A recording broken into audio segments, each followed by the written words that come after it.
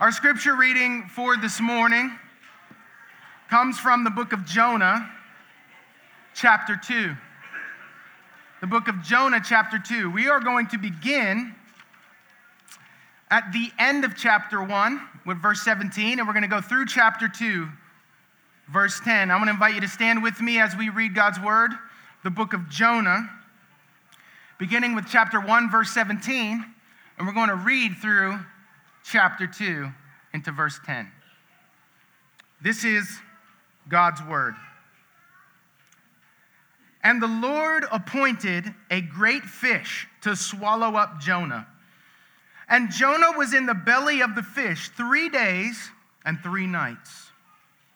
Then Jonah prayed to the Lord his God from the belly of the fish, saying, I called out to the Lord out of my distress, and he answered me. Out of the belly of Sheol I cried, and you heard my voice. For you cast me into the deep, into the heart of the seas, and the flood surrounded me. All your waves and your billows passed over me. Then I said, I am driven away from your sight, yet I shall look again upon your holy temple. The waters closed in over me to take my life. The deep surrounded me. Weeds were wrapped around my head at the roots of the mountains. I went down to the land whose bars closed upon me forever. Yet you brought up my life from the pit, O Lord my God. When my life was fainting away, I remembered the Lord, and my prayer came to you into your holy temple. Those who pay regard to vain idols forsake the hope of steadfast love. But I, with the voice of thanksgiving, will sacrifice to you. What I have vowed, I will pay. Salvation belongs to the Lord. And the Lord spoke to the fish, and it vomited Jonah out upon the dry land. This is the word of the Lord. Please lift your hands with me as we come to God in prayer. Lord, we come asking for your grace.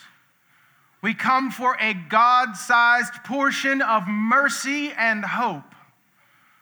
That is what we need most, Lord, not quick fixes, not a few moral principles, not a little bit of guidance. We need good news of your rescue and your resurrection power. So, Lord, pour out your Spirit now. Open our hearts, open our ears, open our eyes, so that we may respond to your word. Impart new life this morning, God, and revive us through your word. We ask all these things in Jesus' name. And all God's people said, amen. You may be seated.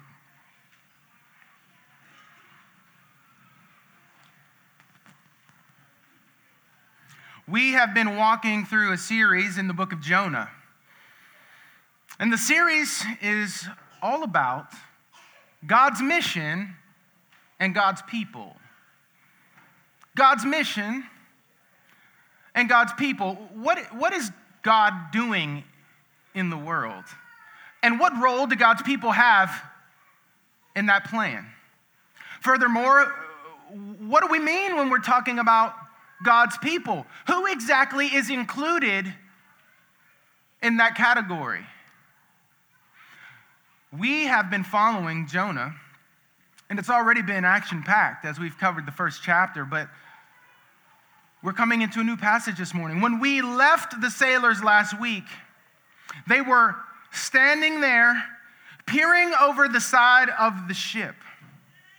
They had just thrown the prophet Jonah overboard at his request in order to still the storm that was raging on the sea. And now they are awestruck by the power that Jonah's God demonstrated in quieting the storm. All is now peaceful for them. But as we enter into this text this morning, there is a stark shift that takes place in the story. Last week, we heard the frantic cries of a group of sailors as pandemonium broke out on a ship, and they called out for help. But this morning, we shift from the frantic cries of an international group of sailors to the singular, lonely cry of a dying man as he sinks to a watery grave. The prophet's life is slipping away. He is being taken under by the waves. He is sinking to the bottom of the sea. And in a sense, as we follow the story, we too are dragged beneath the surface of the waters in order to see how the story continues to develop. The tension is continuing to build as we read this story as for the first time, and we don't know what is about to happen to Jonah. Everything is peace for the sailors above water. But for Jonah, what will come of him? We're holding our breath for what will happen next. As we listen to the lonely voice of a drowning, dying man, we are invited in. We're going to hear his anguish. We're going to hear his despair and his sense of helplessness. Has anyone in here ever felt like you've been sinking? Like the waves were crashing over your life, like despair was taking away your breath? Have you ever felt utterly helpless in the context of life's circumstances? Well, you're invited into this story this morning to lay hold of hope.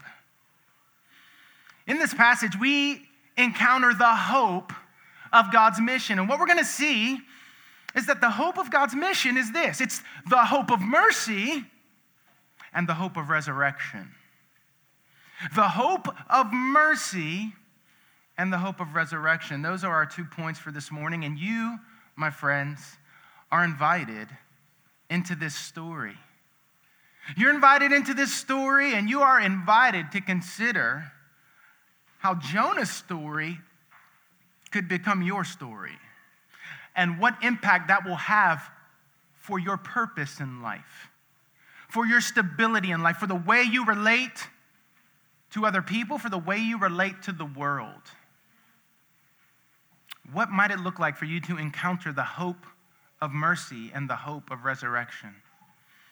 Let's consider this as we look at our first point, the hope of mercy.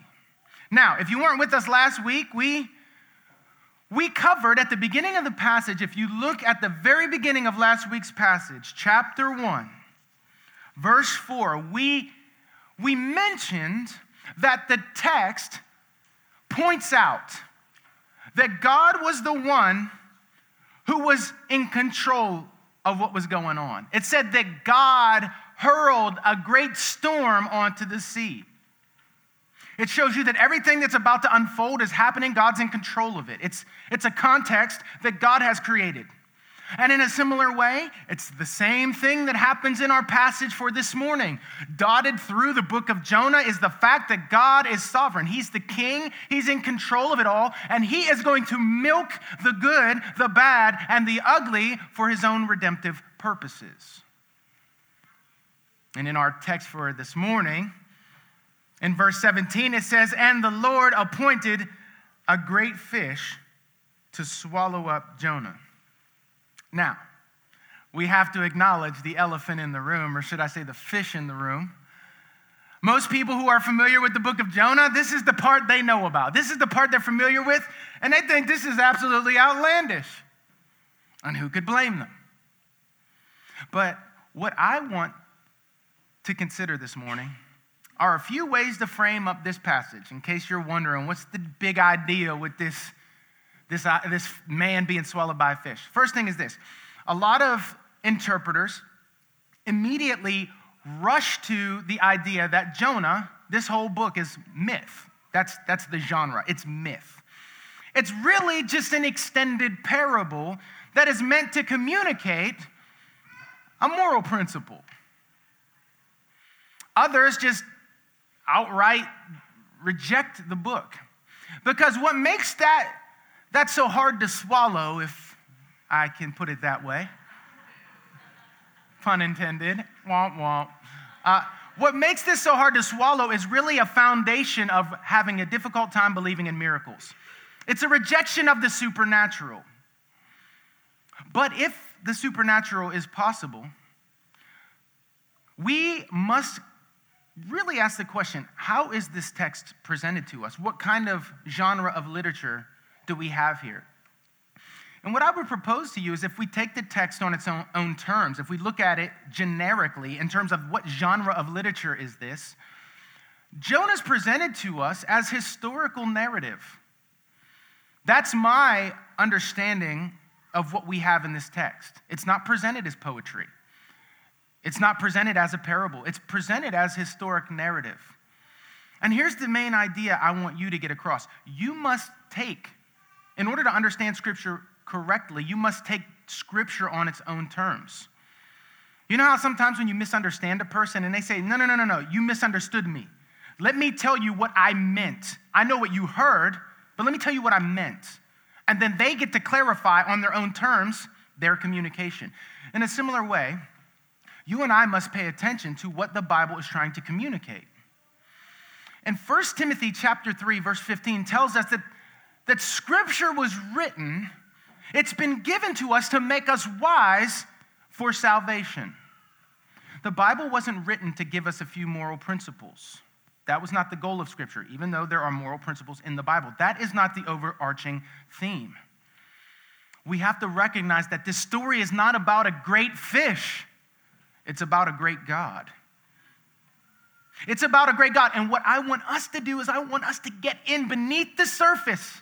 If you can suspend judgment on the whole fish thing for a moment and understand the theological message of this book, it will put your questions in their proper context. By all means, bring your questions. Interrogate the text, but let the text also interrogate you. Put your questions in their proper context. This book is not written to give us a moral principle. It's written to give us a Savior. That's the point of this text, and that's what we get in this text. So, if you have additional questions, we will open up for our question and answer time after service. You can feel free to email me. But we're going to move on, lest this fish swallow up all my sermon time as well. We've continued through verse 17. We learned that God appoints, that is active language. God is directing this fish to Jonah. He appoints a fish to swallow up Jonah. And the text tells us in verse 17 that Jonah was in the belly of the fish 3 days and 3 nights. Now, this is a cliche expression that is used in Semitic language in order to communicate this idea of going from the land of the dead to the land of the living. It's like this. Imagine an avalanche occurs and it buries some people under snow, and the rescue workers go out there. They dig the people out. They find them, and then in the news interview, they say, yep, we were looking and we thought they were 6 feet under, but we were able to find them. 6 feet under. It's really trying to communicate the thought that we were under the impression that they were dead and gone. Well, in a similar way, this period of time that is described is not just 3 days. It's 3 days and 3 nights, and it's trying to communicate a common cliche of moving from the land of the dead to the land of the living. The fish, in other words, represents an actual divine rescue from the land of the dead. Jonah was at death's door.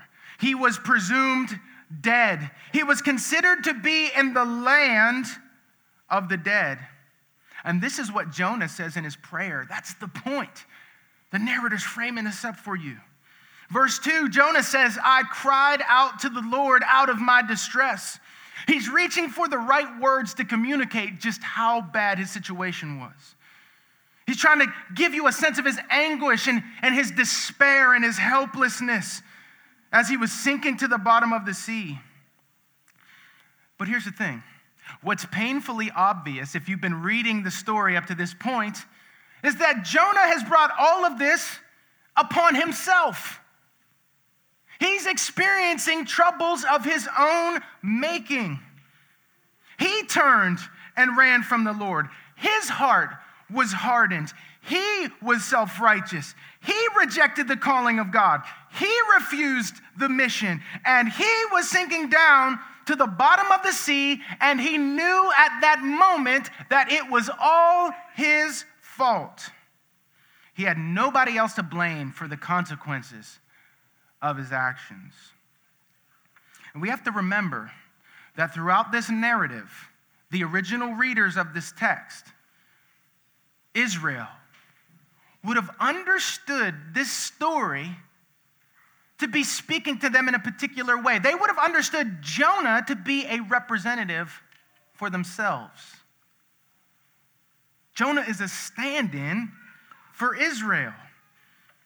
But the text is searching us and exposing us as well, just as it did to Israel, the first readers. We too have to acknowledge our likeness, right? Before we beat up on Jonah too much, before we get too self-righteous toward Jonah, we have to recognize that we have his affliction. We share his affliction. We too have turned from the Lord. Our hearts have been hard. We have been mired in self-righteousness. We have often rejected the calling of God. We have often run from the mission. We have often found ourselves sinking in an ocean of troubles because of our own foolish actions.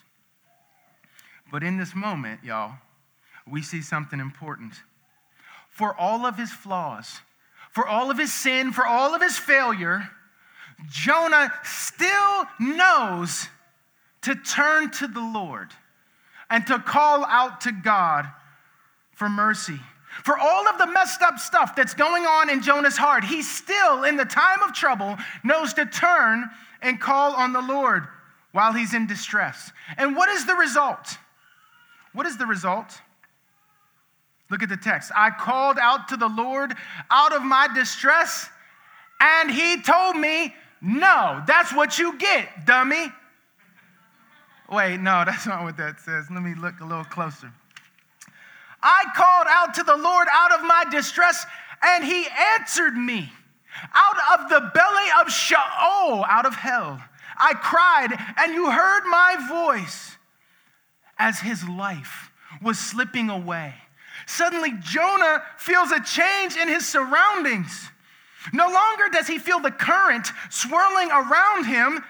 Instead, he feels as if he's been enclosed in some strange, slimy environment.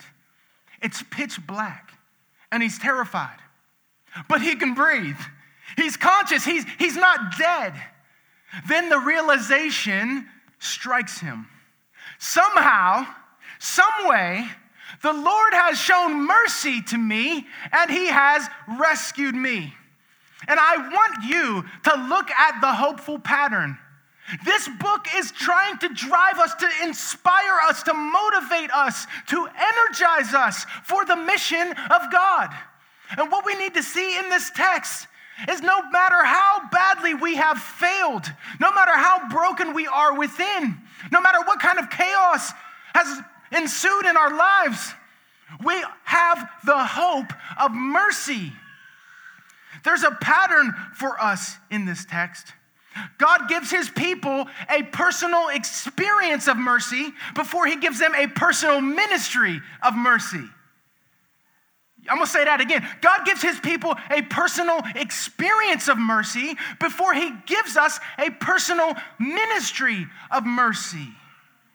Jonah is supposed to be a living witness of the fact that though there is a lot of sin in him, there is more mercy in God.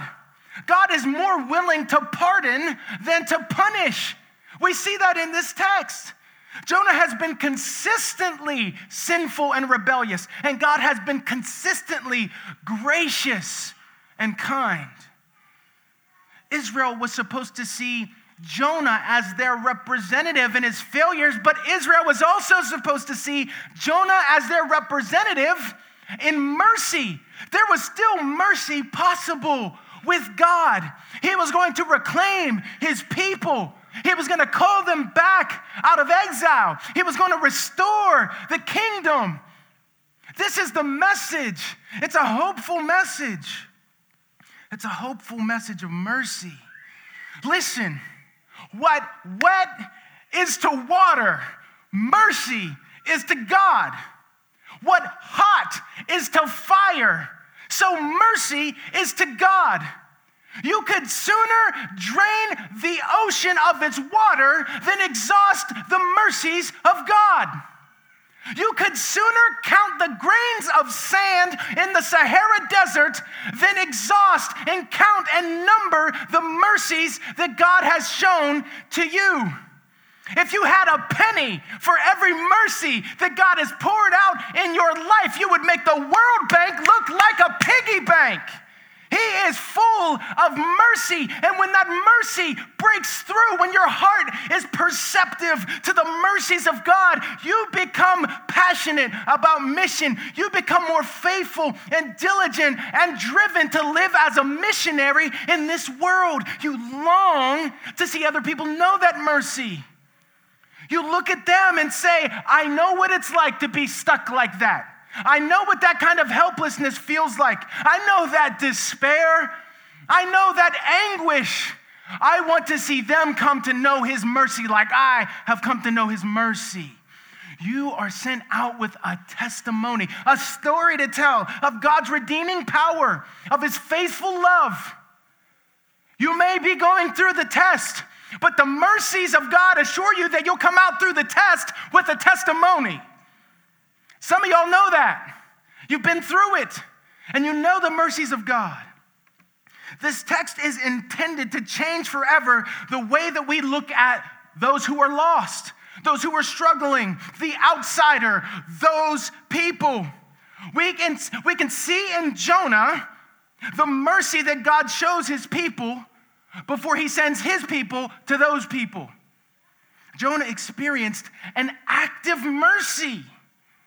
God didn't say, oh no, I feel so bad for Jonah.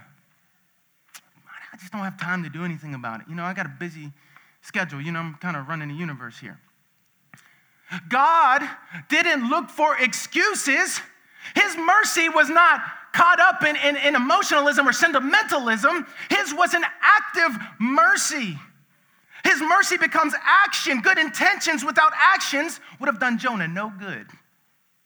And our good intentions without action do nobody any good either. In this text, we see the drive. It activates us. The hope of mercy activates God's people. Do you see it? God acts. His mercy becomes action. The God of mercy seeks us. The God of mercy saves us. The God of mercy secures us. The God of mercy sustains us, and the God of mercy sends us to go and do likewise. That's why we are here. God is making an example out of Jonah. You may be about some Jonah-type foolishness, but he is able to redeem you. You may have Jonah-sized failures, but there's a God-sized solution. This hope energizes mission. When the Lord floods your life with mercy, it enlivens your hope that he can do the same with your neighbors and with your coworkers and with your family members. God is able. If he's doing this kind of work with people like me, he's doing this kind of work with any kind of people. That's the story of the Christian. And so we go out with confidence. The hope of God's mercy gives us confidence and engagement with other people. What could possibly make us hold back? If he's able to save in this kind of context in Jonah 2, he's able to save in a Northeast DC context. This text pushes us to extend an active mercy toward those who need it. This text gives us the hope of mercy. But what's even stronger in this text is the hope of resurrection, which brings us to our final point. The hope of resurrection. Do you see the mercy pouring from this text? Mercy that, yes, you need more desperately than you know. The text is saying if you think you're you're pretty bad off. It's worse than you think. But what you need to understand is God is better than you think, more merciful than you think. We get the hope of mercy, but the hope of resurrection. Look at the emphasis that emerges here as Jonah prayerfully describes his experience in this text. It's in the text. I'm going to run through and I'm going to grab all the phrases where Jonah describes his trouble. He says, I cried out, you answered. Now check it out. The flood surrounded me. I was separated from your presence. The waters closed in over me to take my life.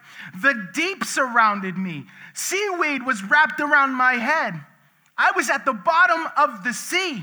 I was knocking on death's door. My life was fainting away. Here it is. Yet you brought up my life from the pit, O Lord my God. This is the hinge point in this text. Yet you brought up my life from the pit. You rescued me. You took me out of the context of death. You said the context of death could only hold me for so long. It had to give me up. He appointed a resurrection through the fish. And then his conclusion, salvation belongs to the Lord. Everything in this passage is framing Jonah's experience as a death and resurrection. This is the point of the fish. This is death and resurrection in this text. Jesus says in Luke 24 that all of the scriptures were meant to show us the resurrection, the death and resurrection of Christ and his subsequent glories. Jesus gives us the interpretive key for coming to texts like Jonah so that we will see him. This is why in Luke 11, Jesus says to the people who are asking him for signs to prove that he's the Redeemer, that he's the Messiah. He says, no sign will be given except the sign of Jonah. And just as Jonah was in the belly of the fish for 3 days and 3 nights, so I will be in the heart of the earth 3 days and 3 nights. He's given them a hint. This text is all about death and resurrection. Do you see this? In this text, check it out. In this text, we hear the lonely voice of a dying man. We hear his anguish. We hear his despair and sense of hopelessness as he's engulfed by the waves, as he is taken down to a watery grave. But Jonah's voice is not the only voice that we hear if we're listening closely. Someone greater than Jonah is here. If you listen closely, you will hear the voice of another. And this is where the details of this great God come into sharpest focus. Like Jonah, you hear Jesus calling out in utter despair and abandonment as he sinks to the grave. In his deepest anguish, Jesus cried out, my God, why have you forsaken me? He was cast into the deep. The waves and the billows of God's wrath washed over him. He was entangled in the cords of death. And just as Israel looked at Jonah and saw their judgment and their rescue, so we can look at Jesus and see our judgment and our rescue. Judgment exhausted, rescue extended. We can look on Jesus and see our hope. Someone greater than Jonah is in this text, y'all. In Jesus, we see our turning point, because when the situation couldn't get any worse, when all hope seemed to be lost, when they laid Jesus in the tomb and the stone seemed to seal his fate, early Sunday morning, Jesus got up and said, yet you have delivered my life from the pit, O Lord, my God. Do you see these words are most truly spoken on the lips of Jesus? Yet you brought up my life from the pit. And when you know that you are united to Christ, these words become your words. That's good news, y'all. That's where the amen goes in. That's where the praise God goes in. That's the celebration right there. What does it mean to you that you can say, yet you brought up my life from the pit when I was mired in my own sin and selfishness, when I could not see the way of life, when I was continually making messes in my life, ruining my life, embracing things that bring death. You found me, and now I can say, yet you brought up my life from the pit. And here's the powerful thing about this text. When you know that that is your testimony, when you know that that is your story, that he brought up your life from the pit, then you can look at your friends and your neighbors and your coworkers and those who are hurting in this city and in need of compassion. You can look at those who are hurting overseas, going through famine, who are being mistreated in trafficking, and you can say, yet you can bring their life up from the pit.